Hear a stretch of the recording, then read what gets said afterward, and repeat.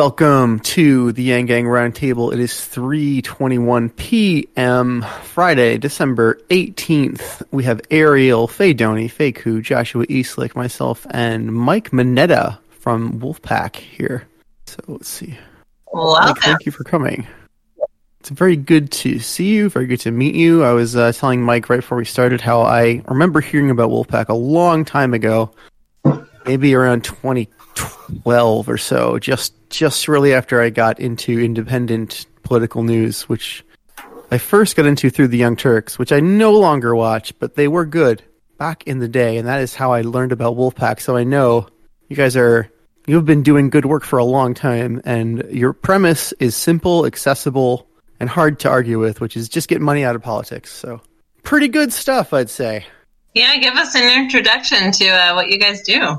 Sure. Yeah, I found out about PAC probably the same way you did, actually, which was just listening to independent media, the TYT. Used to listen to a bunch of independent media on satellite radio, actually, way back in the day, which is how I stumbled across them.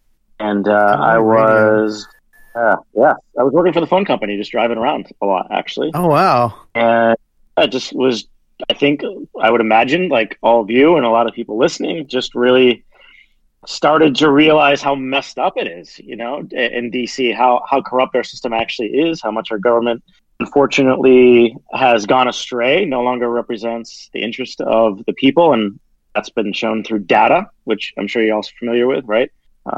Princeton study is the one that most people point to show that over the last 40, 50 years, there's literally no correlation between what the American people wanted and what Congress ended up passing for legislation. So, just kind of get fed up. And when PAC was first announced, I volunteered on the very first day, and just kind of worked my way up from there. And I was organizing director, and now I'm the national director.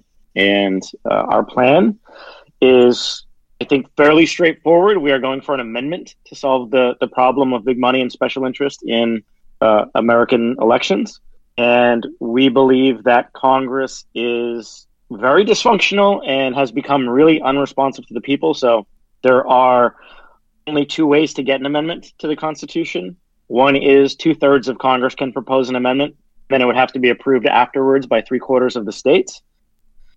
That route also requires 3/4 and move on, because the systemic corruption that we're facing in DC is the root. It's the root cause of all this other dysfunction and our inability to solve all of these really big, urgent issues of our time. So if you're on the left, you probably care about climate change.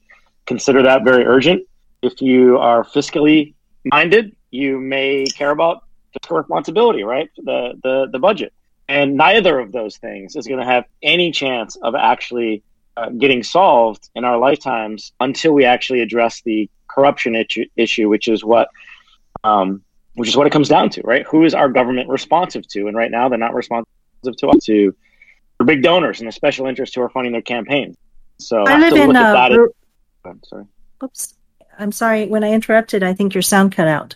I wanted to let you know that I live in Texas, and I do have a lot of friends out here that believe that there is no way to engage with politics anymore. I have no say, and so all this voting and all the other things that they tell us to do are just a pretense of democracy because of this same corruption that you're speaking of. And so there are a lot of people who believe that at some point, our government has to basically fail in order for us to start all over again. But you're giving us a legal and nonviolent way to actually affect the change, despite systemic corruption in Congress. And so that looks like to you, rather than going through Congress, and Congress is the problem, some other method is getting the states together to hold some sort of convention.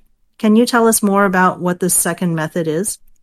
Yeah, definitely. Well, it goes all the way back to the very beginning, right? When the founders of this country were in Philadelphia, and they spent that summer debating on what this Constitution was going to do and be capable of.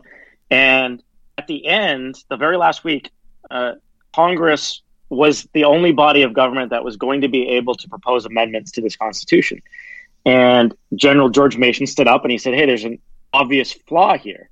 What if Congress itself becomes the problem? What if they become corrupt, tyrannical, oppressive? You have to give the people another option to amend it. Otherwise, we're stuck, right? And that's when they added, actually back in to the Constitution, the state-based route of proposing amendments. At the beginning of the summer, the state-based convention route was actually the only way to propose amendments. And then that got taken out, and then it was Congress. And at the end, they decided to give us both options.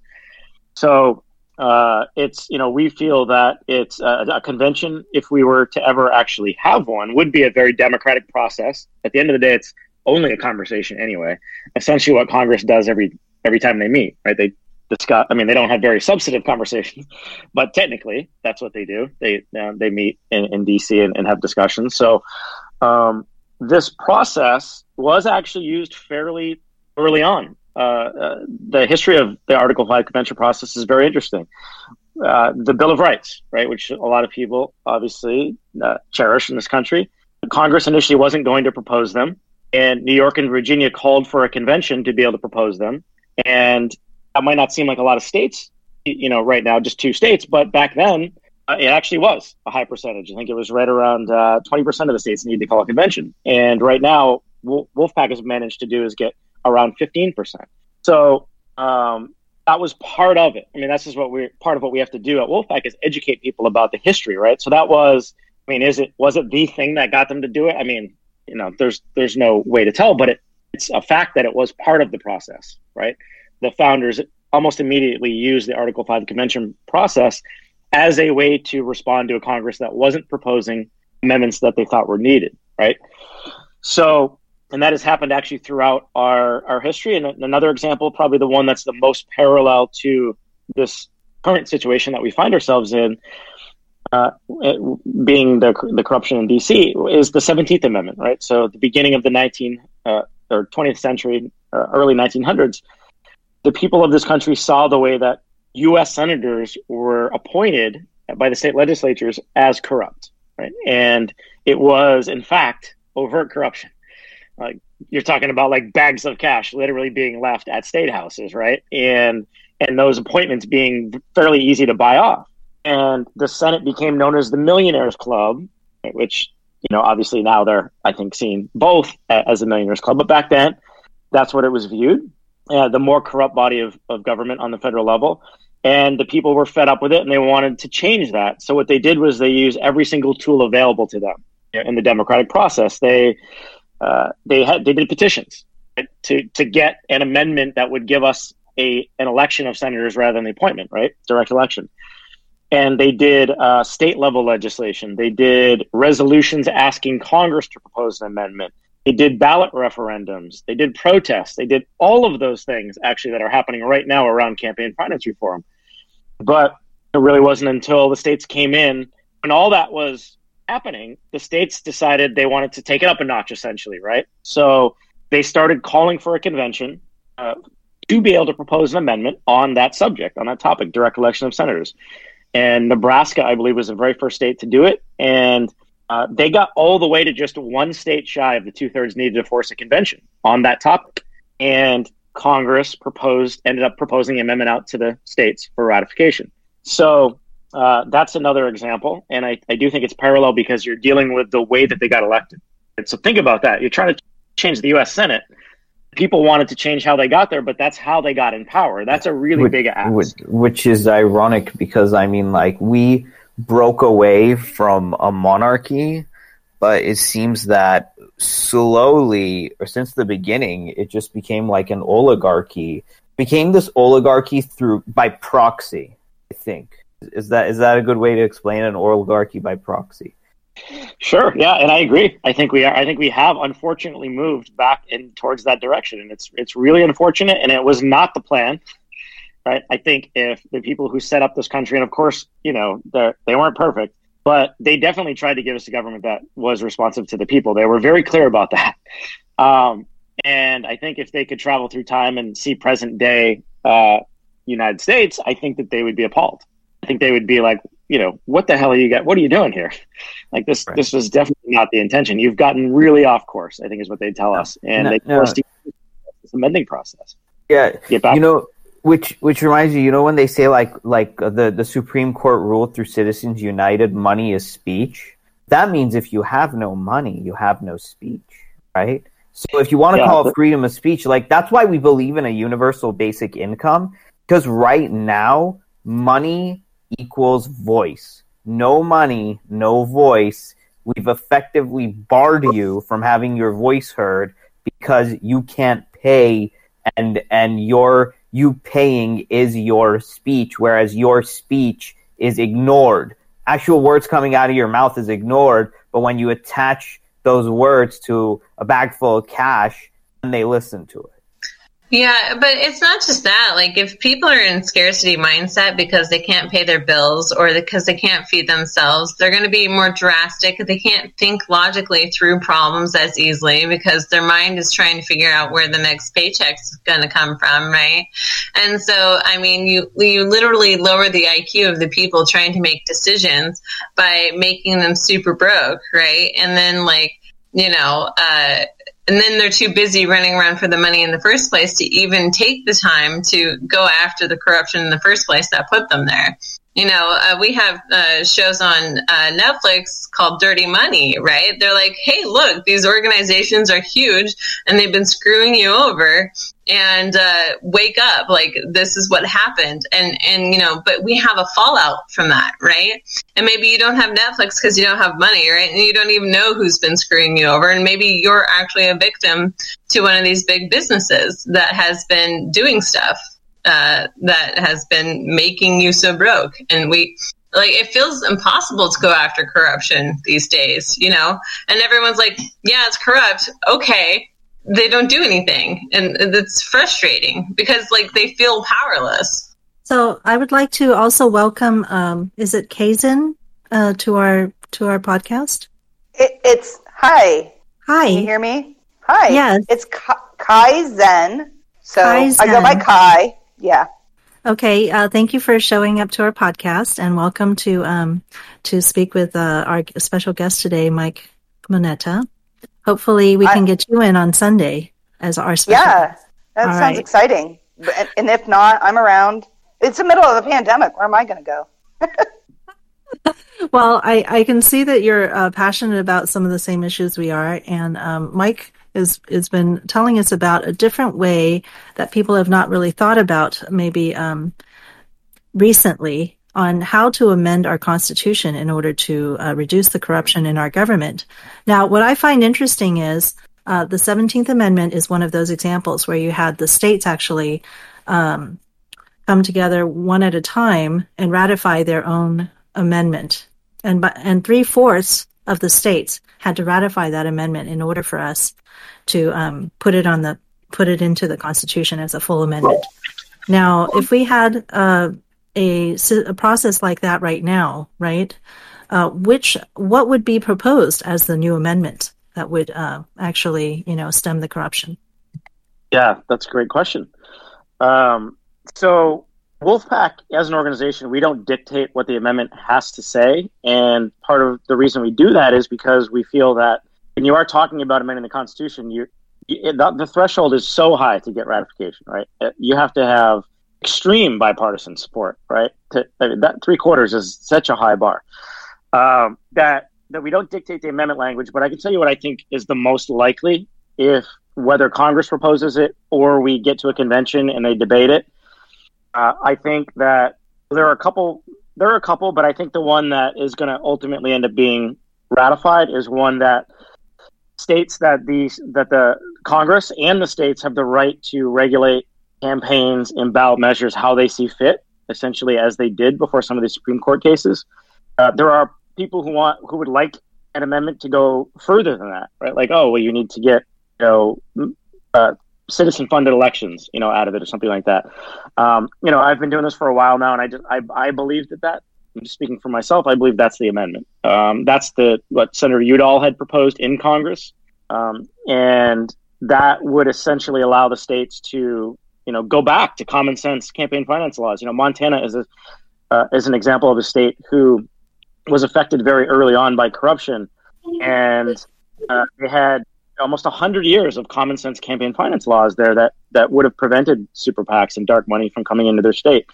And when Citizens United and some of these other court cases started to happen, the dark money flooded in, and the state did not like that. They, in fact, took it all the way to their Supreme Court of Montana. And there's a good movie called Dark Money about that. And they rejected it. Essentially, the state of Montana said, well, we don't accept this court ruling from the Supreme Court. We've had, 100 years of common sense laws here, and we'd like to keep them. And the Supreme Court just threw it out. They wouldn't even hear the case. So they've ruled on there. The Supreme Court, as it is not going to. Democracy dollars. Have you heard of them? Democracy dollars, where it's like every citizen gets like $100 to donate to a campaign of their choice, or I think that's how it goes. What are your thoughts on that? Yeah, I think any solution where you're putting power back into the hands of the people rather than the special interest is where we need to go. Right? And for us, we're calling for a convention, which is essentially, if we ever got there, if Congress refused to propose an amendment, which is, it's possible that they're just simply not going to be willing to address this issue ever, then the states can come together and discuss those types of solutions. What is it? And like I said, maybe it will be something like that, a solution. That's a possibility, but it would have to be ratified by 3/4 of the states when you're talking about the Constitution. So it's very possible that we pass an amendment that simply says the states can do those types of programs without the Supreme Court basically interfering, right? And saying, no, you can't do those types of programs because we have to allow super PACs and unlimited amounts of dark money to be poured into our elections. So I think they're really interesting, and I think that's certainly the direction that we have to go. And I can tell you just one example of a citizen-funded election, as it was explained to me, and I might not even get this right. A state rep told me this in Connecticut several years ago, because they're one of the states that has enacted a type of citizen-funded election there. And at least when I was there, talking to legislators, they seemed to like it on both sides of the political aisle, because they did not have to spend as much time raising money, which, from my experience, they all hate that, right? State level, federal level. Nobody likes doing that. It's torture. I've heard people in Congress describe it as. So what they had is a system where essentially you go out and you have to demonstrate like a grassroots support, right? So you have to get a certain number of petition signatures, and you have to raise a certain amount of money in smaller dollar donations. So it's obviously skewed for what office you're running for. So let's say you're running for state senator, $20,000 in small dollar donations and, 1,000 signatures. And if you can do that, then you're eligible for like a pool of money to be able to get your message out there. Because, you're never really going to be able to get money completely out of politics, right? Which is why a lot of conservative minded people don't like that phrase, because it's, in a literal sense, you have to be able to get your message out there. So, I think that type of system, works. Okay, so if you can hit those markers, then everybody's eligible for, let's say $50,000 to be able to get or 100,000, whatever it is for your level of office, and then it becomes more about what are your issues, and you actually have to go out in your community and demonstrate that grassroots support to be able to get those resources. So, as it was explained to me, it made sense. I don't know all the details of how that program works, but the democracy dollars, I think in Seattle. Very interesting ideas, and that those are all going in the right direction. I think we are definitely going to get them. In 2020, in 2020, we have a new colorful phrase calling shaking the money tree in the wine cave. The politicians are essentially that's their wine most cave. Important. Seems to be their most important job is to fundraise, and the best fundraisers are the ones that move up. That level up and get to become the next level politician and get to win their races, which is really unfortunate, because that doesn't relate whatsoever to actually representing the people. That just relates to representing the wealthy who are able to contribute more. Yeah, that's the heart of the issue, right? Is who they're responsive to, who they're raising money from, who are they talking to. They have to spend, as I'm sure what 50 to 70% of their time raising money. That's one of the first things that happens when you come into Congress is they give you a list, right? And they grade you on how well you fundraise. I mean, this is one of the most amazing things that it's amazing, but it's really disturbing. that they're giving committee chairs away to people who fundraise the most, right? And the Swamp, I think, is a documentary that recently came out on HBO. Features like Larry Lessig, but it also features some others in Congress who talk about how it actually is there. And it used to be that if you're a committee chair, it's because you have experience, right, on that issue. You've lived it. You've lived your life in that sphere, and you're the most educated. So obviously, you should get a chairmanship for that, right? But not anymore. Now it's if you can raise the most money, you're rewarded with getting the chair of a committee, and that kind of a system is insane, right? And that's exactly what we absolutely have to change. We have to change the incentive. There's quite a big disconnect between knowing how to get money and knowing how to fix a problem, right? Like those are two different skill sets that are not related at all. And if raising money is the best thing you can do, I mean, and then you're already friends with all the people with money, like that is a big problem, you know, and we need experts. We need people who have studied things. We need journalism. We need investigations and studies, and like we don't have that kind of thing. These are the people that should probably like at least be considered more so, right? But they probably might even be socially awkward. Okay, that happens. You know, people who are good with money are probably really good at talking, right? But like, they're really good at schmoozing. Yeah. It's beyond talking. We're good at talking here at the podcast. We're good. Yeah, we're good at talking. It's really because you know, a lot of these high-powered politicians or a lot of these high-powered elites, they just what's the word I'm looking for? They complement each other, and they suck up to each other as a way to feed into their narcissism and ego. And that's how, like, it works. So you said this nice thing about me. I'm going to give you this much cash. You supported this thing that I have. It's like this narcissistic, ego-driven cesspool, while there are people on the other side, like the towns that Faye is in, like Fort Deposit, that are like, their buildings are dying. Their infrastructure is crumbling. And we have this whole other side of people who just turn a blind eye to that. And they just shake each other's hands and open up the wine bottles. And the word you're looking for is circle jerk. Circle jerk is the word. Yeah, it's basically a circle jerk of like high-powered elites and their, you know, helpers. But we've got I really liked the 17th Amendment as an example of something that we may be able to accomplish, and it could be any number of different types of amendments that we may be considering together as a country. But according to this information from archives.gov, okay, that I put it as a link in our live stream chat, it says that the process of the 17th Amendment started in 1826 as a House resolution. And then over a period of almost a century, right, various things happened, one of which was probably one of the most important things to have happened was a convention. So do you want to tell us a little bit more about how do we actually, you know, this seems like a very long process. We may be in it for 100 years. Do we have 100 years? You know, so how do we get this convention to happen? Yeah, that's a really good point. Well, thanks for bringing that up, because I guess I should point that out more, that it actually was a really long battle. And you know, I think it was in the early 1900s when the states first started calling for a convention to be able to propose that amendment. So how it works is it's just a simple resolution. It's an application that a state legislature would pass. So, like for Wolfpack, the first state that we passed was Vermont. Just give you an example. I was working up there with some state legislators. We had some volunteers on the ground. Some farmers in Vermont went and talked to state senators, state reps about our resolution. And Vermont had already asked Congress to propose an amendment to fix this issue, right?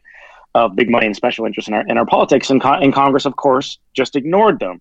So when we went back and we said, hey, let's take this up a notch, basically, right? Let's give this some teeth and basically say, okay, well, we're done waiting for you, Congress. We're going to take matters into our own hands. And we're going to get this done at the state level. So what the application essentially does is it applies. It's an official application, in this case from the state of Vermont, saying we're applying for a convention under Article 5 for the purpose of addressing for the exclusive purpose of addressing this issue of big money in politics, and special interests controlling our government.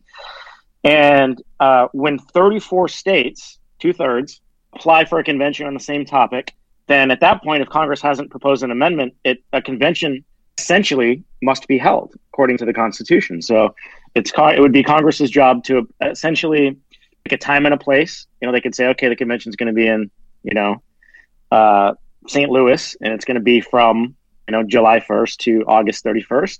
This is going to be the topic, and this is how it's going to work. And so again, we've never gotten that far, right? We've gotten close to a convention. We've gotten close to 2/3 needed to force a convention on a certain topic, and Congress capitulated. And the reason that we know that the calls need to be on the same subject, which is a question that comes up, is because right now, since our founding, the states have passed over 400 applications for a convention on all kinds of different issues, from 49 of the 50 states.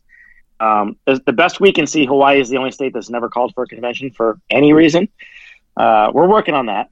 We're working pretty hard on that, actually. But so if you could take 10 applications from issue A and 4 applications from issue B and 20 applications from issue C and count them all together, say, hey, we've got 34 here, 2/3, to have a convention, Congress would have had to do that 100 years ago, right? But they haven't, because there's never been, when you're talking about amending the Constitution, there needs to be a reason. Right? There needs to be a mandate. And this process has been, if anybody really wants to get into it, this process has been studied extensively by the Department of Justice under Jimmy Carter and under Ronald Reagan. Under the American Bar Association has done an extensive report, a several-year report. The Congressional Research Service has released 4 reports on it. And they all conclude that the states do have the power to call a convention for a limited purpose, and that's how it's been interpreted since the founding, and that there are multiple checks in place to keep those limitations, in place. I have a question, and it might seem like a silly one, but okay, I'm just going to be transparent. I didn't care about politics until I heard about Andrew Yang. Okay, so I've been on a steep learning curve for everything. Now, when we say the states, does that mean we need the governors to do this? What if all the governors are corrupt and we don't trust our governors? Like, I have issues with this. It was one of the first questions that we asked, actually, when we started doing this. And the answer is no, actually, because these applications have always been resolutions, not bills. They do not require governor's signature at all. So Vermont one went into effect immediately when the legislature passed it. And then the same thing in California. California was the second state, and then Illinois, and then New Jersey, and then Rhode Island was the most recent state to pass our application for a convention. So, great question, because that would be a challenge.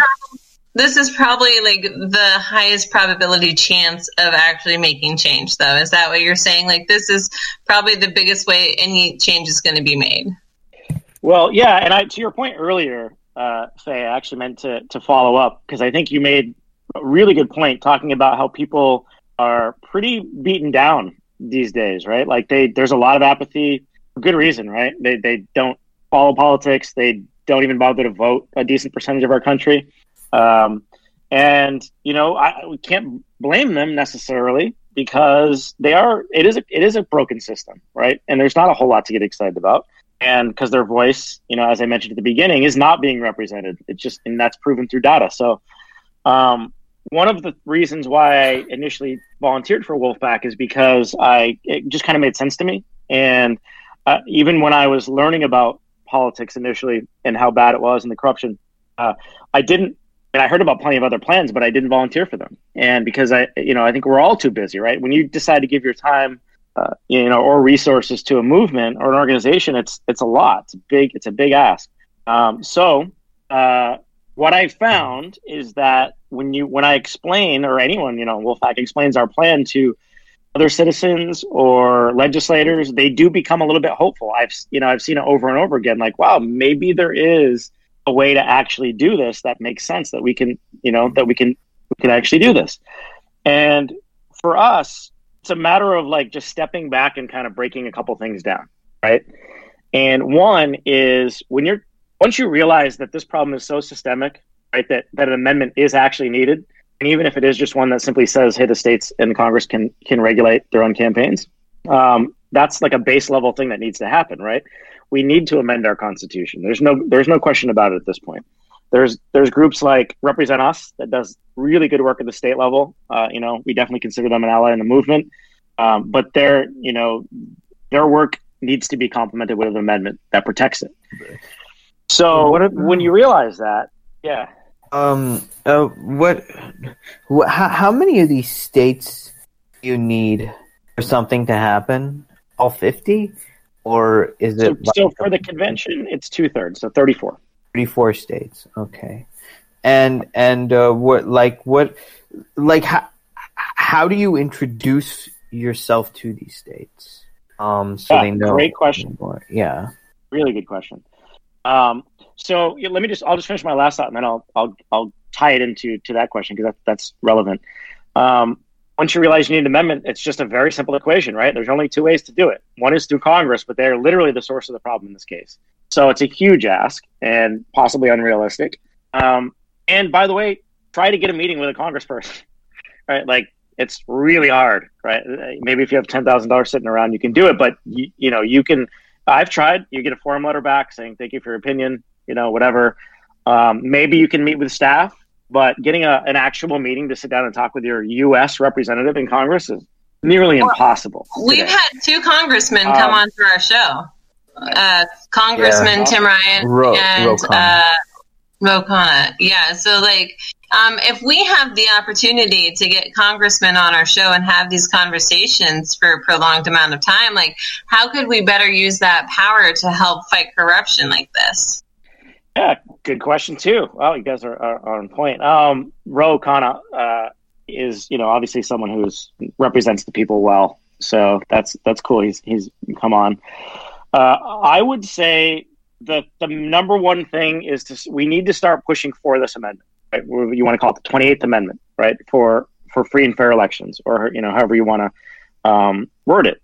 By the way, we're working on that too. Maybe just a more concise tagline. But right now, it's 28th Amendment. This is what we need, and they can talk about it in a way where they're endorsing all paths, right? So the thing is, we can do everything. Like I said, in the 17th Amendment, they were using everything. They were doing protests and ballot measures and all those things that are happening. You can't leave out the one thing that has the most teeth, right? Which is the convention call, because that has consequences for Congress if they don't act, right? The states are going to come together and they're going to get it done without them. So it would be that. It would be just talk about it with them and say, hey, what about this? What about this amendment? How are we going to do it? Are you guys capable of doing it in Congress? And, and he may laugh, or he may say, no, I think there is a path here. Or most likely what he'll say is, yeah, I think we can, but pressure from the states is helpful. And that's what Patrick Leahy said when we passed Vermont, right? He had the Udall Amendment, which deals with this issue in his hearing, or in his committee for quite a long time without hearings. And someone asked him why now. And he did cite the fact that Vermont had called for a convention a few weeks prior as to one of the reasons he felt the urgency, right? So we passed one little application in the small little state of Vermont, and you already see Congress have hearings, right? So imagine if 10, 15, 20, 25 states are calling for a convention on this issue, on this topic. You're going to see some major movement from Congress. I really believe that. And, but we're at 5, and we've gotten stopped from, quite honestly, just propaganda around this convention process. And, happy to get to that, because that's just kind of a larger conversation too, but I'm just going to wrap it up with, kind of addressing what you mentioned as far as the process.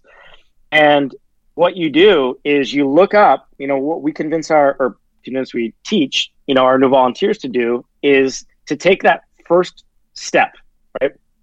Take that first action item, which is to get to know who your state rep is and your state senator. Because those are the people in our theory of change here. Those are the only people who can get this done, right? Sure, you can try to get people in Congress, but if you're talking about how can I enact this change in a realistic way, it is going to your state reps and state senators and saying, hey, can we set up a meeting? Right now it would be set up a Zoom meeting. We used to encourage people to go to state houses to meet with them, or at coffee shops. You will be astonished at the rate of response you get from state legislators. And, if you are a constituent, they are highly responsive to you. And, depending on who they are, it might take you a little bit of persistence, right? I mean, they're not all going to Yeah, just to meet with you. Not mine. But overall, yeah, you haven't? No, I have Lance Gooden, who is, I feel, extremely racist because he was the one that introduced an act to basically blame China for the coronavirus. That was his, and so I don't see him meeting with me whatsoever. Well, like I said, it's not. But tell me though, is he at the state level or is he at the federal level? Yeah, he's at the federal level. He represents me in my U.S. Congress. So, yeah.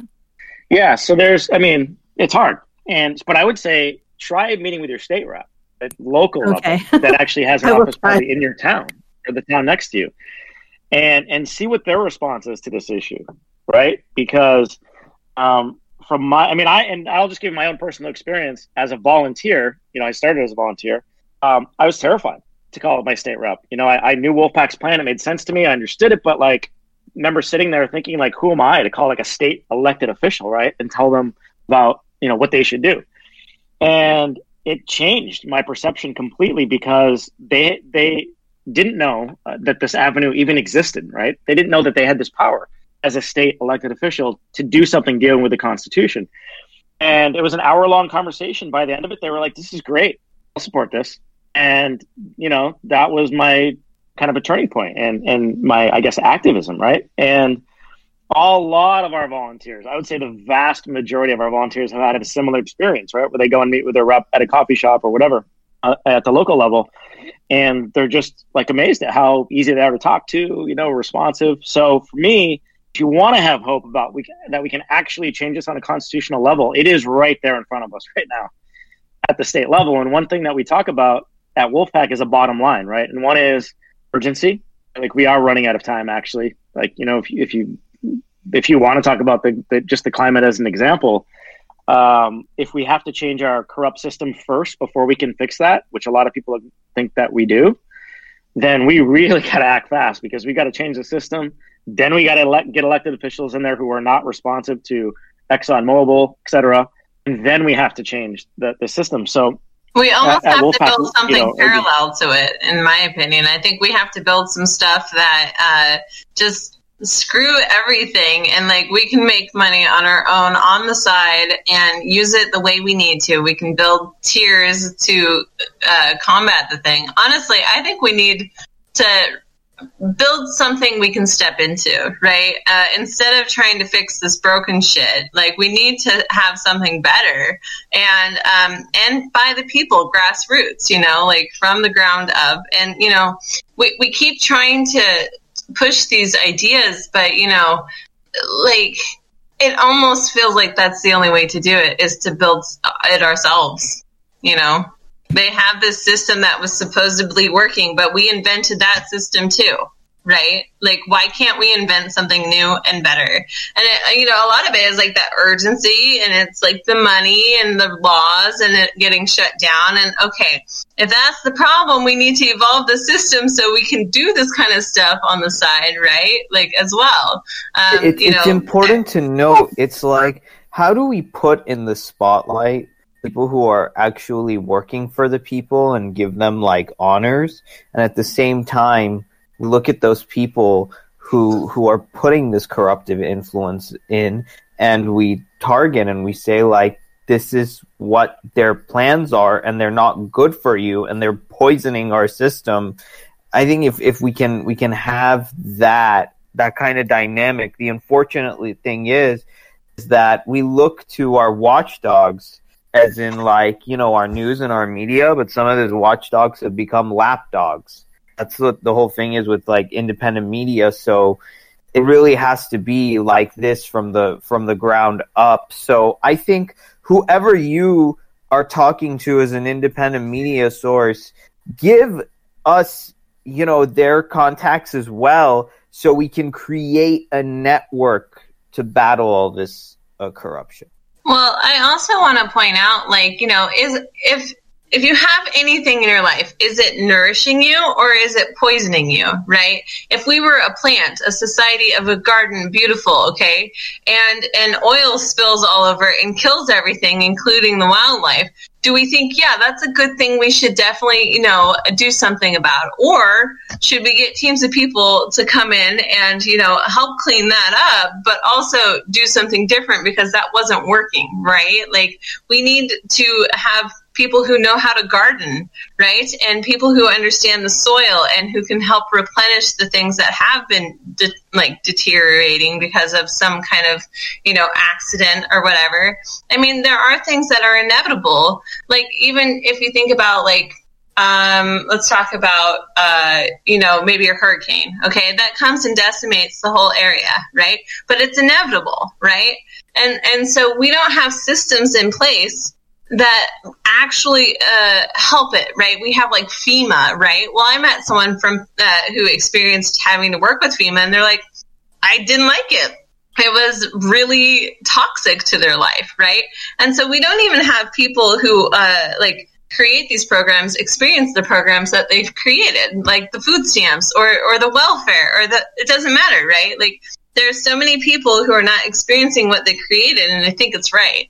There's no checks and balances. There's no accountability. That's the word I was thinking about. about. Accountability, right? And just now, at least, Bernie Sanders and Josh Hawley from Missouri were talking about the $1,200 stimulus checks. And then Ron Johnson, I think, which was the senator from Wisconsin, said that, no, it'll just boom the national debt, and I don't think it's a good idea. It's like, can we take your salary away from you and just so we don't use that money, and that money can kind of not go to the national debt instead of you depriving the people who actually need it? Why don't you let go of your salary? Because the decisions they make affect other people's lives in these negative, dark ways. They never see the consequences of that. And that's like a recipe for disaster when you hold power unaccountable like that, and when power is far from the consequences of the decisions that they're making.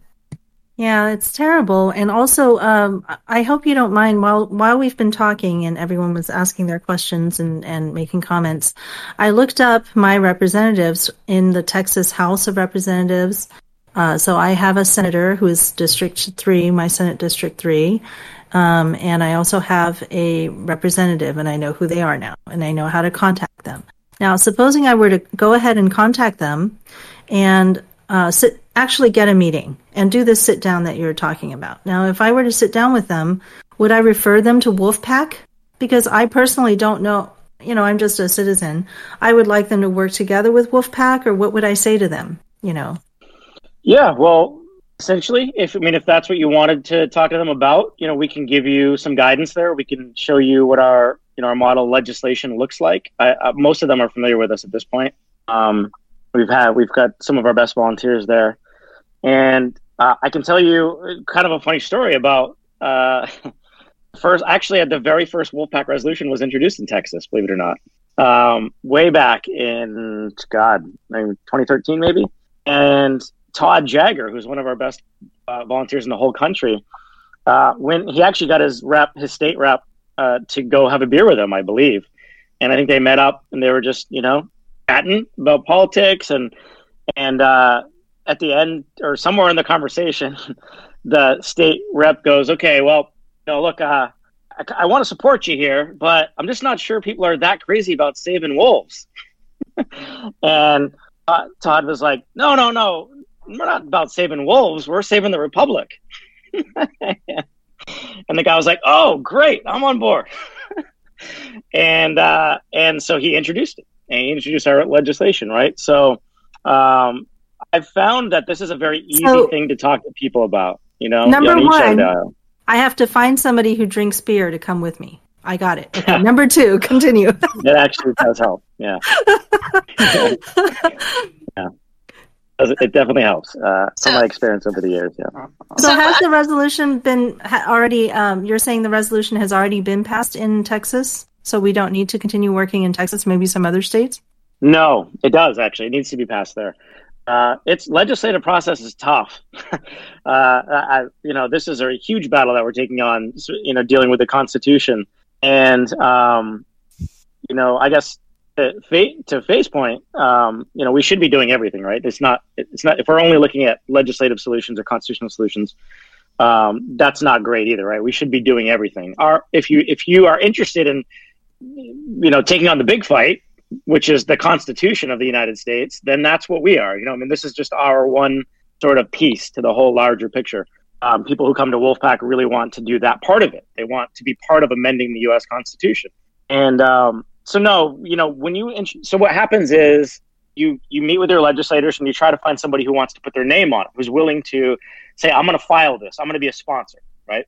And every state legislature has different rules about how they operate. So some will allow you to have like multiple people who are main sponsors. Most state legislatures, you'll have like one or two main sponsors or one main sponsor and then like an unlimited amount of co-sponsors usually. So if you can get one person to sponsor it, you can usually go and get like 30 other allies, to come and co-sponsor it with them. If you can get a piece of legislation that has a good balance between Republicans and Democrats, you're doing good work, right? And that is a challenge. We've been able to do that. I think in the campaign finance reform space, we've been able to do that as good as, if not better than any organization in the country. We've had hundreds of, Democrats and Republicans support us and be our champions. Just this last year, we were actually introduced by a very well-respected Republican in the Tennessee House. Got us through 2 committees. So you have to go to committee, then you have to get the votes on that committee, and then a lot of times you have to go to a second committee. You have to get the votes on that committee. Then you have to go to a House floor vote, and you have to get them to pass it through the House. Then you go over to the other chamber, right? And then you have to pass through a committee there, and then maybe another committee there, and then an entire Senate floor vote. And if you can pass both of those chambers, then you have effectively passed that state, right? Which we've done that 5 times now. We've passed in like one chamber in, dozens of states. We've come really, really close in so many others. But it's a challenge, and it's definitely have to be willing to stick it out. Because I'm in California. California has already done it. California was the second state to call for a convention on this issue. Yeah.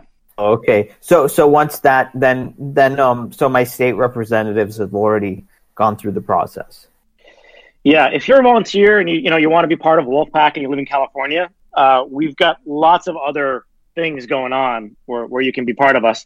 We have we call it the Wolf Ops states, are kind of our Wolf special secret team of people in those states that have already passed, and that mostly makes up like our communications team, which is like a powerhouse in Wolfpack right now, like graphic designers and writers and tech people and just a whole different sort of just department within Wolfpack that complements.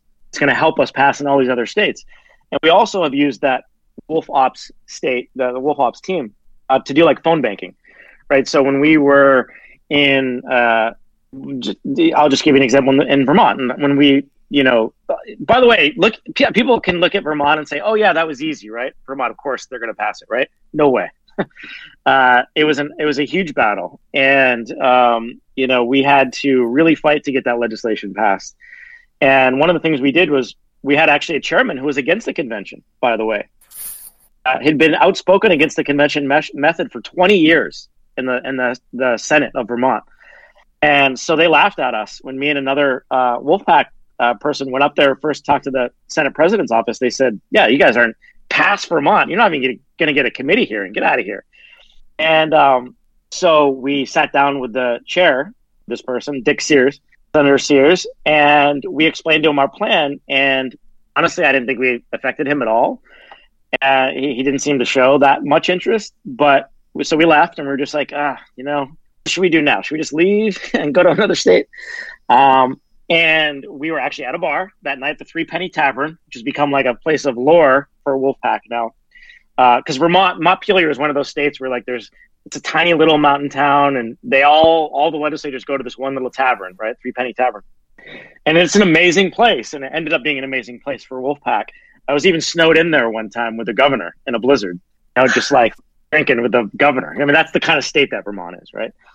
But we were in there that second day, and the same staffer to the Senate president came over to us at our table and was like, I don't know what the hell you guys said to Senator Sears today, but he came into our office like basically spouting all of your talking points, saying this is something that we actually should think about doing. And so for me, I was just drinking like, the correct beverage in the right location is very important. Like finding the correct wine cave or tavern. We got a question from Jeremy. Hang on our YouTube, and he also works in this show.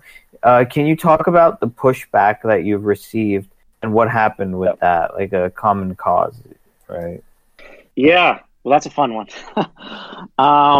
So yes, look, it's been years since we passed our last state, and it is because of pushback that the convention process is just something we should ignore. Like we should just ignore that part of the Constitution. If we have a convention, the whole Constitution is going to be up for grabs, and it's going to be a free for all, and it's just too dangerous. So that has been a really big challenge for us. And yes, Common Cause. I know they do a lot of good work, so I don't like to talk poorly of any other organizations, but in this space, if I'm being honest, they've done a lot of damage in the campaign finance reform movement. And they are, in our opinion, they are spreading a lot of propaganda about the convention process. They're not being honest. And they're quoting people like Lawrence Tribe. They've got like 200 organizations to sign a letter saying we're not going to support the convention for any topic. And when in that initial report... That? Wow. How can they call their names? How can they have the name Common Cause and they're saying we're not going to get together? They have people sign things that we're not going to get together to do something.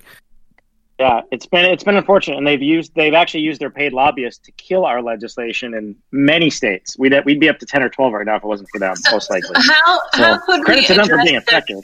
How could we address their fears in a way to this is the criteria you're worried about? How do we address that issue? Well, we've tried, and that's one of the reasons why we want to do a film, actually, because when you start getting into all the history and the details about the convention process, it's kind of exhausting. So that was initially why we decided we were going to make our own film, right? So we raised $60,000 on the Indiegogo campaign, and then our film got picked up by a director, Tom Donahue, who is you should check out his work. He did like Casting By, which is I think one of the coolest documentaries ever, and some other really good ones. So it's like I told you at the beginning, their company is Creative Chaos, and they did This Changes Everything. They just did about gender inequality in Hollywood with Gina Davis that came out this past year, or this year actually in 2020. And so the film has been delayed just because production got delayed this year with filming and everything. But I think it's going to be really good. I think they're genuinely interested in the topic. They've been great. But we do need to make our own. And I think you had said at the beginning, right? But you need to just kind of make your own and be a little more creative about it, which is what what we're going to do. And actually my focus over the holiday break, when I don't have as many meetings and stuff, I can focus on that. But it is a little bit on us to make our case better. We can take responsibility for that. But the one thing that I have said to them, and I will say to anyone who has any questions about the convention process whatsoever, is to just take 5 minutes and just Google Article 5 of the U.S. Constitution, because although, yes, it's vague on exactly how it would operate, and all that, it is crystal clear on the power it would have, right? Which is only the power to propose. The exact same power that Congress has any time that they get together in D.C., right? So that's the bottom line for us. A convention is only a conversation. States can come together, and like these reports point out, if we actually have a convention, first of all, it's going to be one of the biggest stories of our lifetime, right? It would be the first one since 1776. And people will be paying attention, and I think people will be extremely hopeful. I hope it happens. I hope the Congress doesn't propose it, and they allow us to have this convention, right? I think the people... Who goes to the convention? I'm sorry. Could a U.S. citizen that's just average Joe go to this convention? So, I mean, this is one of the reasons why, Common Cause will say that they're against it, right? Is because we don't know all of these things. But what we put in our legislation is, if we're going to get a convention, if it happens, the delegates cannot be members of Congress, past or present, because that would obviously defeat the whole purpose. And it has to be either election, and it would likely be U.S. congressional districts, or elected officials at either the local and state level. So those are the two out. That's what we outline in our legislation. So if we were to get to 34 on our issue, it would likely be one of those two options. But the fact is, Congress is going to have to ultimately make that determination, if they actually call a convention. And I think that that's probably one of the flaws of the Constitution, right? Is that they did give Congress this power. And so, according to the way Article 5 is written, Congress needs to call the convention at 2/3. So, without going into too many of the details, this is all in all of these reports that, the DOJ and Congressional Research Service, American Bar Association, they point out that if we got to that point, if Congress said, okay, we're not going to fix this problem, right? Which is, again, like for me, it's a little bit hard to picture that, right? Like, let's just say we get to 33 states, right? And we need one more to the 34 on our issue. Can you guys see Congress, or let's say we get all the way to 34. Can you see them saying, oh no, we got this. We can figure out what the best amendment is on this issue ourselves, which is there's already been 10 proposed, right? Different versions of it. Or are they going to say, okay, yeah, we just can't address this. We're going to have this convention. We're going to let the states tackle this one, right?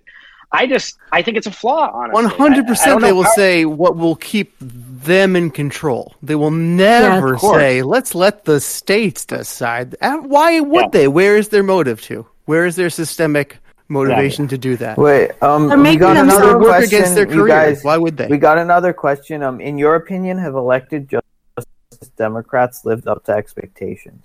Justice Democrats. I'll be honest, I don't. It's a hard one to answer. Nah. I think in some sense, yes, actually. If they are, but I mean, look, I'll be honest, I don't actually follow federal politics all that closely. People assume that my friends and family, they're always asking me about stuff that's, happening in the news as far as Washington politics. And I'm just really invested in Wolfpack in the state level. I can tell you who the Speaker of the House is in probably 25, 30 different states. I probably know 20 of them. I'm just very, very invested in this plan. And I work 7 days a week, usually, I need to try to fix that. But so the honest truth is, for spending some of your time with us. Yeah, of course. No, I mean, doing stuff like this is awesome. But I think I've heard that they are, at least starting to form some PACs and potentially starting to block stuff, saying if you don't do this, then we're not going to vote with you on this. But I don't know to the extent that they're doing that. So I'm really not sure. The honest answer is I'm not sure.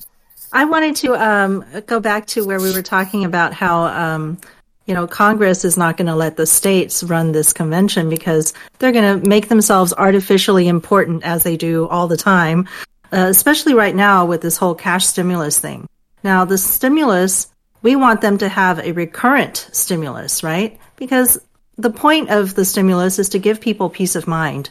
And you can't have a budget if you get a single check, right? If you know that a check is coming every month, you can budget around that. You can have some sort of security. Okay, this is what we can actually afford. But if you can just get one and then you don't know when the next one is coming, you're basically still living in that scarcity mindset and constantly worried about, how is the next, how am I going to get that next amount? So we feel like Congress is making themselves incredibly important just because they won't give it out they won't stipulate let's just start it now and then at some point it will end. And what are the conditions at which, this will end? So instead, they're just going to make us, wait every single time. Then they have to discuss it all over again as if it was a whole new issue that they had never considered before. So we're wondering, if could we actually have, there's no chance that Congress would vote for this, but could we somehow force Congress to ask us for their paychecks every month? Yeah, well, if you haven't done your job this month, we get a little review and say, hey, you haven't met, you haven't even convened, or you haven't done whatever it is you needed to do this month. We don't want to give you that check. Wouldn't that be a great amendment? Yeah, well, start pushing it. Start the movement. I think, though, the stimulus really does point out, unfortunately, right? Just how bad it is. I mean, they're just completely dysfunctional, just incapable of coming together and coming up with solutions that actually benefit the American people. I mean, you're going to... I have another one. I have an even better one. You're going to... Okay, go ahead. Supposing Congress, right, doesn't pass the budget, which they have multiple times not done, and multiple different Congresses with different members and all this. When they don't pass the budget on time, and then everybody else goes, the government employees, right? Shouldn't there be an automatic clause where, if employees are not getting paid in the federal government and you haven't passed a budget, then you haven't done your job. So we just have you all fired and we start all over again. Or, like everybody gets fired and we just start all over. Yeah, well, there's a lot of great solutions. I mean, there are so many different things we could do, right, to make our government work better. That's creative. I mean, I like it. I just think that, it's been unfortunate just to see the way that they reacted to the stimulus. I mean, how can you say that, almost, a third of the country cannot go to work, but we're going to give you like a grant? I mean, like on what planet, is that coherent, right? I mean, it's just, and then you're going to continue to give millions of dollars to companies that, that don't need it when you're only going to give us $1,000, to the people. Like, I'm a huge Tom Brady fan and a Patriots fan, lifelong, but I've seen articles of where they're getting, his companies are getting tons, doing pretty well, and they're going to make it. I think it just shows you that, yes, they are not really a big interest. The fact that they only did it once is so. Also, it doesn't represent the people. You really do need a government that's going to think about what's this legal route, which seems to, you're making it sound extremely positive and pleasant, but very, very long. It's going to happen. Right? Yeah. But if you go the other route, there is another route, and it's violent. And a lot of the poor people who are barely making it right now are going to be the first people to suffer. And, if the government does collapse in some way. And, I just don't know. I feel like if you're not out there doing this, then we really don't have a good option. All we have is, wait for the government to fail. Yeah. Yeah. And I'll say, I'm going to have to pause probably my video just for a second to get up my power cord. But, I'll just tell you a really quick story that ties into what you just said. And when I was in Vermont listening to the debate about our resolution, it was fascinating, actually. It was one of the last ones they did of the year. I think it went from 10 p.m. to midnight or something. And I think there's a storm outside. It was pretty cool, honestly. And they were debating the Constitution. There was people on both sides. There were people saying, this is too risky, we can't do it. And there were people saying, we have to do this, right? And the one of the ones that stood out to me the most was this rep that stood up on the Vermont House floor and was like, well, I'm going to vote for this because I don't want it to come to pitchforks, And that's it. Simple as that. People are getting pissed. And this is a nonviolent constitutional avenue that we can take. My fear is that the hubris of Congress knows no bounds, and that nothing can make them afraid for, let's give them a moment to come back. Well, it's not going to be just pitchforks in rural Texas. Yeah. It's going to be all the guns. All the guns are coming because we have militias that are formed around the idea that they're going to save us when the government collapses. I mean, but then, maybe we will need the militias. Who knows? But I don't feel confident in if we were to come to this militia, suddenly taking over the country again, and then starting, from scratch, that we're actually going to come together and make a better constitution. We're not going to necessarily create a better union at the end of it. It's going to, instead of MAGA, it'll be MAMA, Make America Militia again. I feel like we're not prepared, to actually make a better union at the end of any sort of violence. And so maybe a clean break is the best we can hope for, huh? People often talk about the framers and about what geniuses they were and how they've gotten us through 200 years. And I'm 200 years with how many amendments? We never talk about the amendments. And also 200 years is just such a small amount of time. When you're talking about, especially talking to someone from China, and we're talking about 5,000 continuous written history that is unbroken, and so it's we're talking about an amount of time that is just so small on the scale of humanity. And yet everybody seems to deify the founders, and this is the whole like deifying of American history as if like, oh, the first time of freedom and our guns, and like, what would we ever do without these, wonderful godlike people who sent our freedoms to us, and we can't touch the guns. Shut up. Things change. People change. Technology changes things. It's like, ugh. Well, I would even argue that, they were definitely imperfect people, but I think there's a real argument to be made that Article 5 is the most important thing that they gave us, actually. The ability to change that document. They could have just said, hey, we know what's best, and this is it. This is the document that this country is going to live by, but they didn't. They gave us a way to be able to adapt, and he gave us, in fact, two ways, right? They gave us, in case one of our foundations of government becomes corrupt, they gave us a second way. So... They didn't even know about technology as it is today, right? They never even fathomed the internet. It's like one, but the one piece of government that's corrupt can like the corruption can have bounce around, because the Trump became the president and he kind of like corrupted the Republican Party a bit, and then we see like a corrupt people in Congress and the corrupt people in Senate. And then they got together and they could have corrupted the judiciary with these like forced appointments. So the corruption is having like a feedback loop through all the branches, and then branching out to our news, because then they like corrupt each other. So it's like a corruption feedback loop that we have to throw a monkey wrench in. Mike, you are having some problems with your camera. Oh. Could you try turning it off and on, or it's all something? good now. All I need. Oh, is it not showing up now? Not showing up.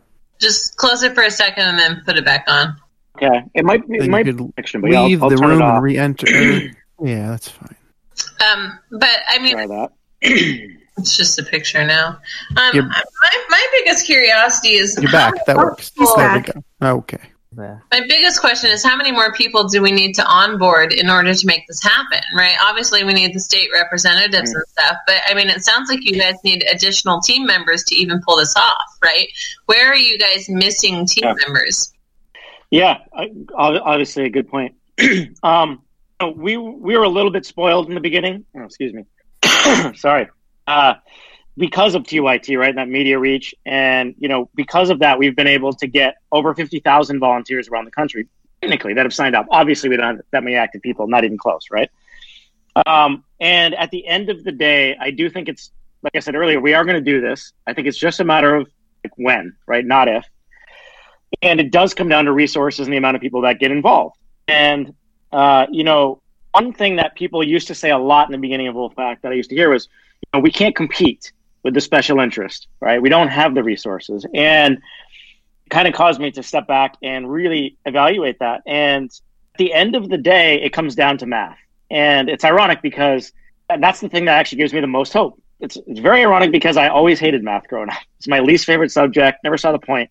But with this, I think it is simply a matter of numbers. So just to give you an idea, Wolfpack, we're completely funded by people like paying $10 a month, between $10, $25, $50 a month.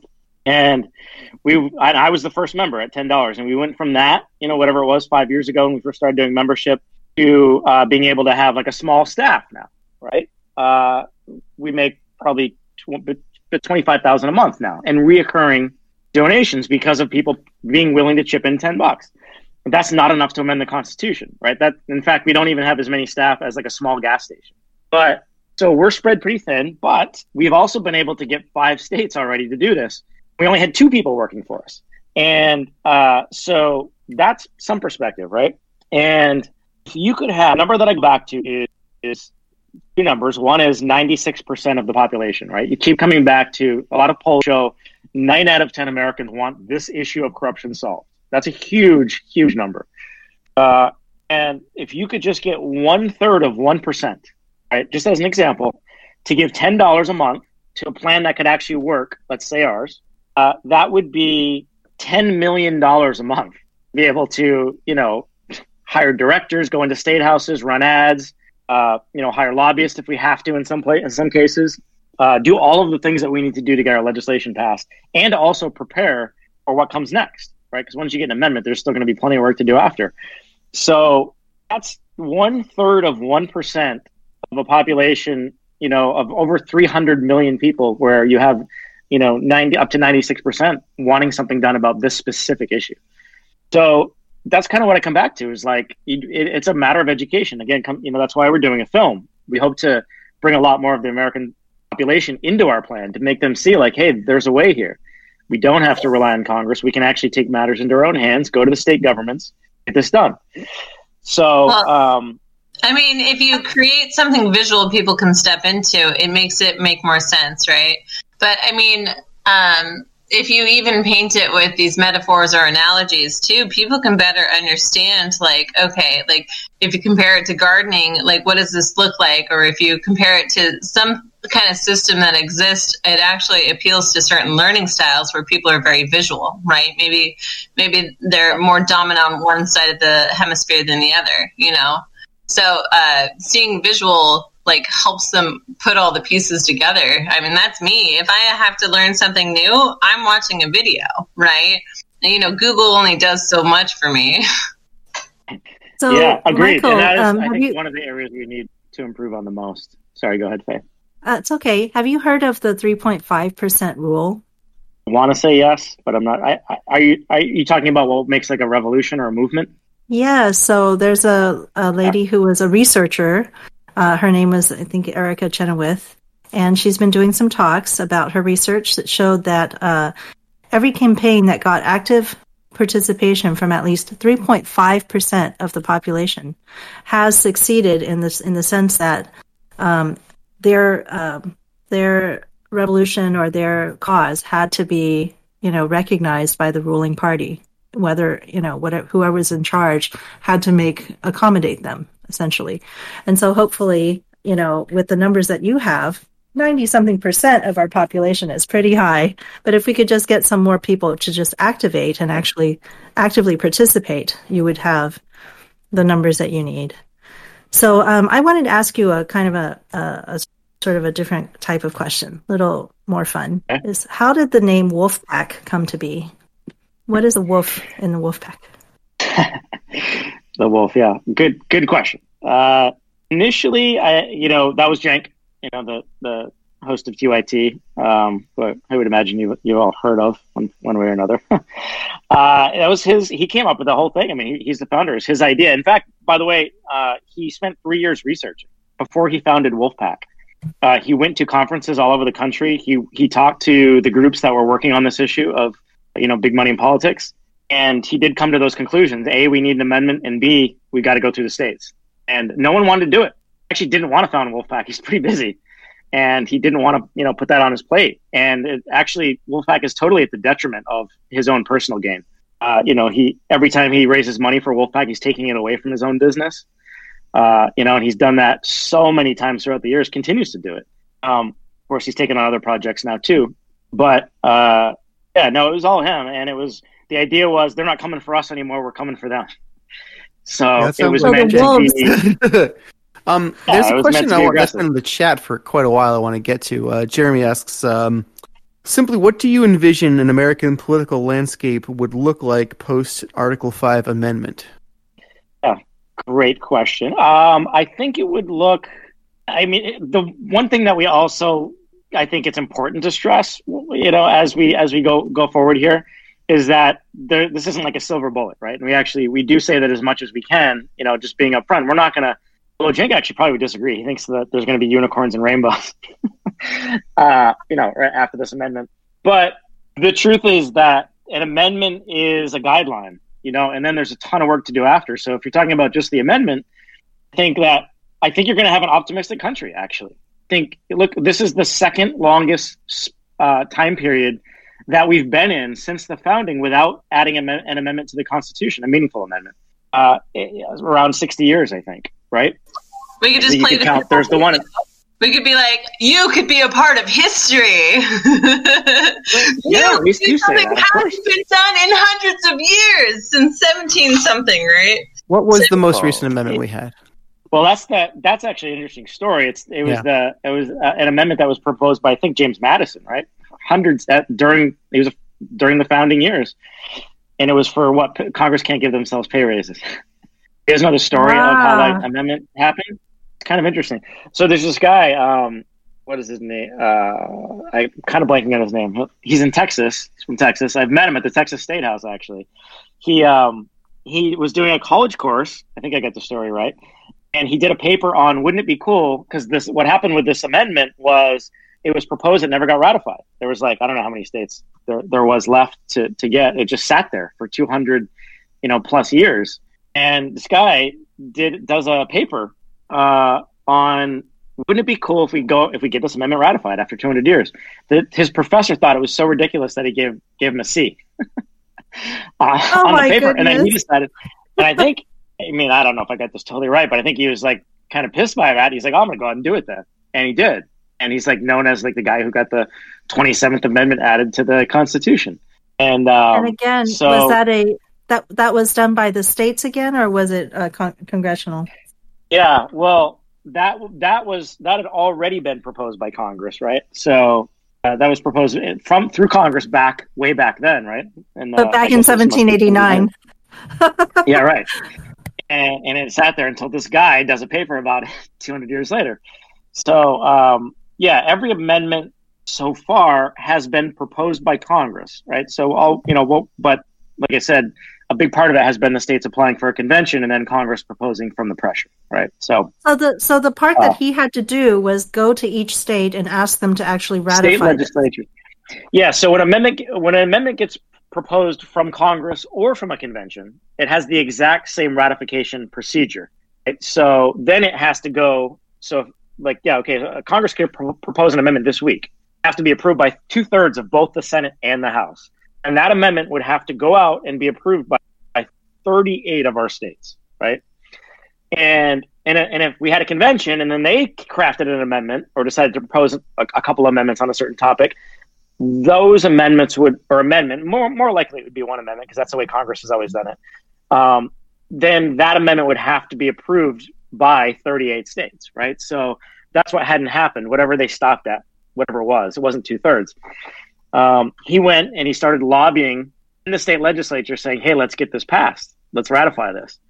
Congress can't give themselves pay raises. It already had passed Congress, so maybe who knows if they would have approved it themselves these days, but that had already passed that part of the procedure. So, it's a very interesting story. But it shows you what even one person can do when you're talking about the Constitution, right? And I use it in my email quotes, that Margaret Mead quote, right? A small group of thoughtful, committed citizens can change the world. Indeed, it is the only thing that ever has. It's always just a small group of committed people, right? The 3%, 3.5%. It's never, and that's something that, another thing that used to come up a lot, when training or working with other volunteers, new volunteers, is that their first inclination would be like, oh my God, I got to get all my friends and family involved, right? And not everyone at Wolfpack takes this view, but I would often say, don't do that. And I know that's probably surprising, right? But the reason that I say that is because, in my experience, it's difficult because your friends and family have busy lives; they're doing their own thing.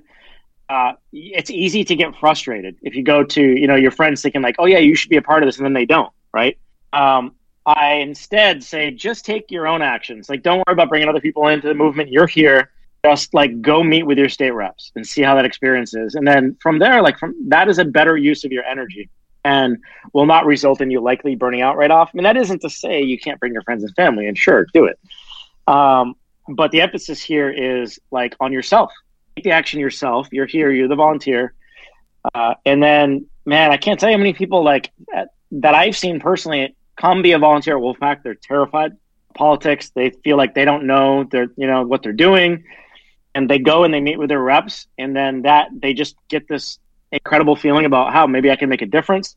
And that evolves into them going to the state house to meet other reps, maybe that they're not even constituent of. That evolves into them running for office. There's now multiple people who started as Wolfpack volunteers for the first time in politics are now actually state legislators around the country. So, yeah, like it's a great point to say, like, we need more people. We definitely do, but we don't need everyone. So don't get frustrated if everyone doesn't come. Just, go to the people who already understand and want to take action. Yep, you got to be a little careful with the 3% versus 3.5% because 3%, the 3%ers are actually a group that has styled themselves after the original Minutemen, saying that only 3% of the colonists were actively fighting in the field against British forces at any time as Minutemen back in the day. And so they are that other counter-revolution, it feels like, of, we're going to have to take up arms in order to protect ourselves against this eventual failure.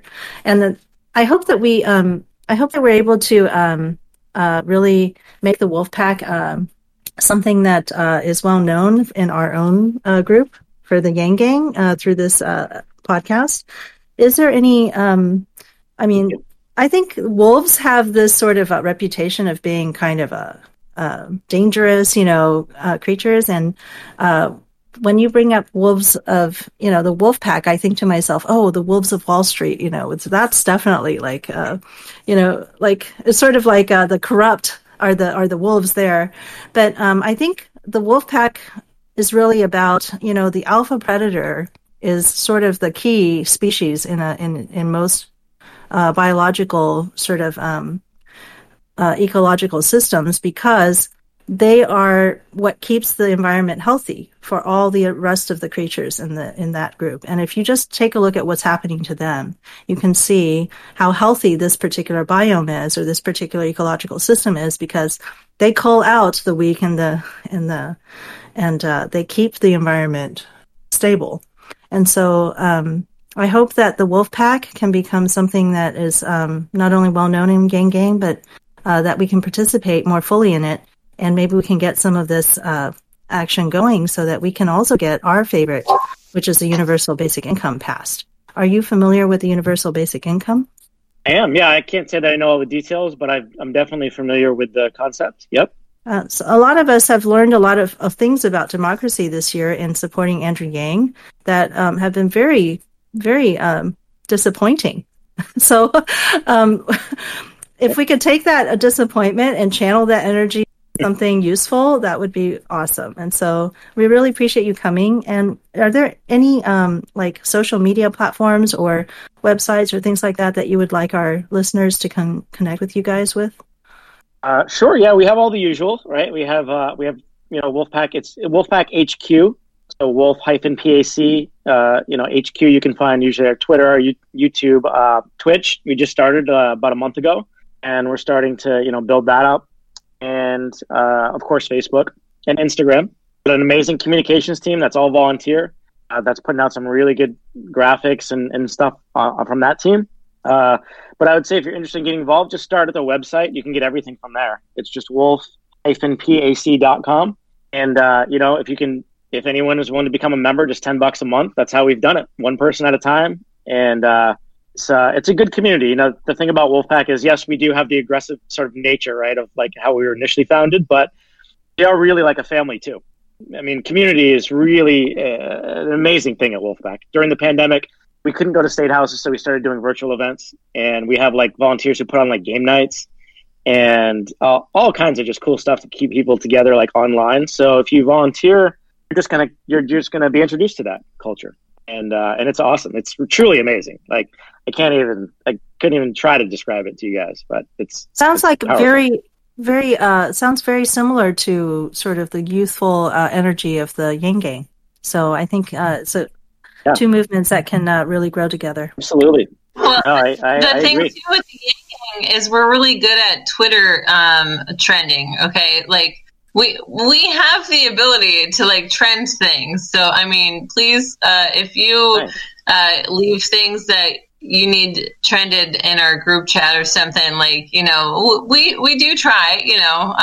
We're some days we're better than others, right? But like, we want to get the word out, and the Yang Gang, we're on Facebook, we're on Twitter, we're all over the place because we're just part of the United States, and we're very determined to get money into our pockets through this universal basic income pilot. But we also really hate corruption. So, the thing is, I think we don't know. I felt pretty hopeless about getting the corruption out of politics. And then when I heard about your organization, I was like, maybe there's a sliver of hope here, and I just need to learn how to follow that little thread, right? And I think a lot of Yang Gang members also want to follow these little threads of like, how do we actually have a chance? And you've provided a significant amount of answers that, might help people at least try to go in the right direction. But we are good at networking. We have people who are trying to get into politics, right? People who are actually trying to get elected, trying to push these ideas forward, where our whole thing is humanity first, right? And what you're talking about is humanity first. It's not corruption first. It's not corporations first.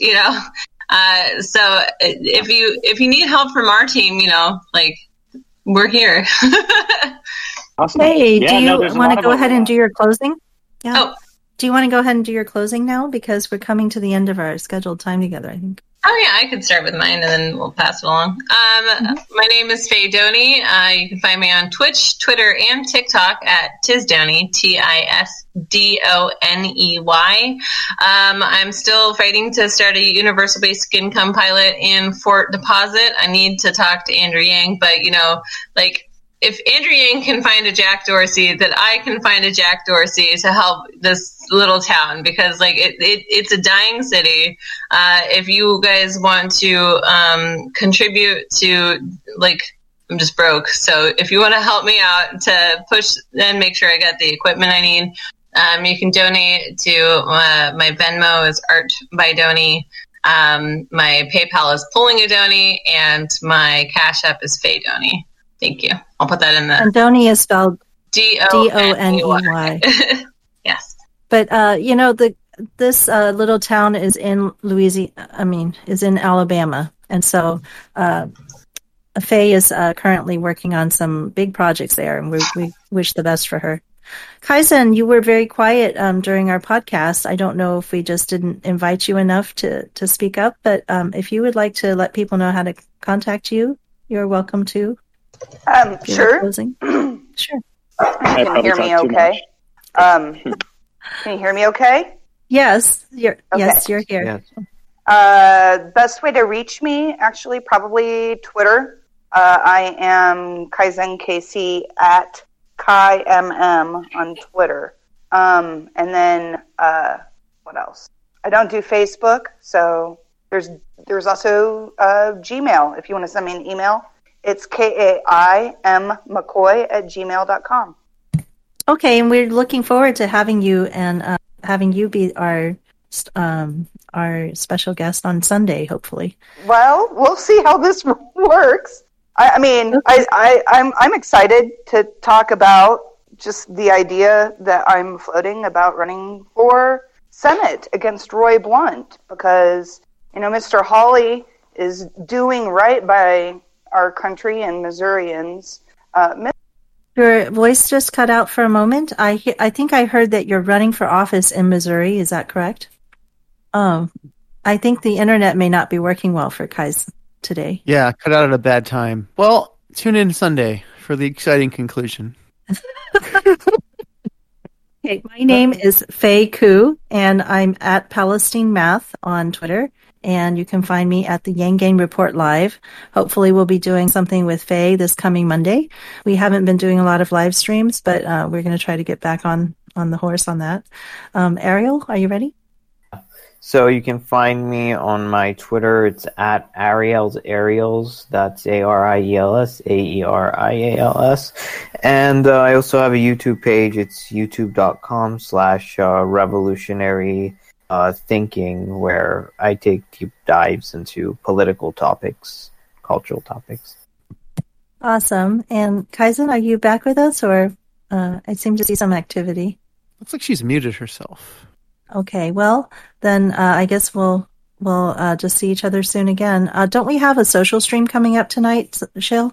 We do at 8 o'clock. 8 to 11 or so tonight. So in a few hours, we're going to play AI Dungeon. Oh, yes, Maybe something and I will else. be there. Yeah. So just to let our listeners know, AI Dungeon is sort of this beautiful game where the artificial intelligence fills in, sort of randomizes the story by participating as one of the actors. So if you join our game, you can choose your own character, and it's kind of a choose your own character sort of story making magic, along with the AI participating, just to throw some little bits of. Well, I find it interesting because it's sometimes the AI is remarkably sentient, right? And it's just so is able to write feelings and write like information and get like tone correct, which just really blows you away. When the computer doesn't do it right, you're like, yeah, whatever, it's just funny. But when it really hits the nail on the head, you're like, wow, amazing. We did a game like 2 days ago with Sheridan that Sheridan proposed the premise of, where we were all playing fictional politicians who'd been appointed to Joe Biden's federal redistricting community to like fix gerrymandering and like, to fix gerrymandering. That's a very specific, scenario. And the AI followed perfectly, huh? With the aid of the AI, I mean, it happened just like it would. And lobbyists got to write the bill sort of as ghostwriters, and everyone got away with it, and everyone was handsomely bribed. And that was the story. So, yeah, well, let's see what story we get to make AI is like, well, what about this? It knows too much. Automation is here in the form of AI Dungeon. It's proving that machine learning is pretty capable, and it's going to be amazing. It is amazing. All right. Well, all right. So thank you. Yeah, thanks for tuning in. Thanks for listening. Thanks for watching. Did Mike, do you have any? Do you want to give your sign off? Did you give your sign off? Oh, I don't think you did. I didn't. Sounds like I just gave my name. You started? No, you did. And a contact. Okay. Oh, I did at the beginning. Okay. I thought we started with Faye, but I guess we started with you. Yeah. I think I gave a Twitter. I log in like twice a year. You did. I mean, that's fair. All right. All right. Well, I guess that we'll wrap it up. It's 5 o'clock on the dot. So thanks again for watching. Thanks for listening. We will be back again tonight, and then again tomorrow, and again on Sunday with more basic income advocacy. So take care, everybody. Thank you again. Thank you for having Mike. Hi, thank you for coming. That anytime.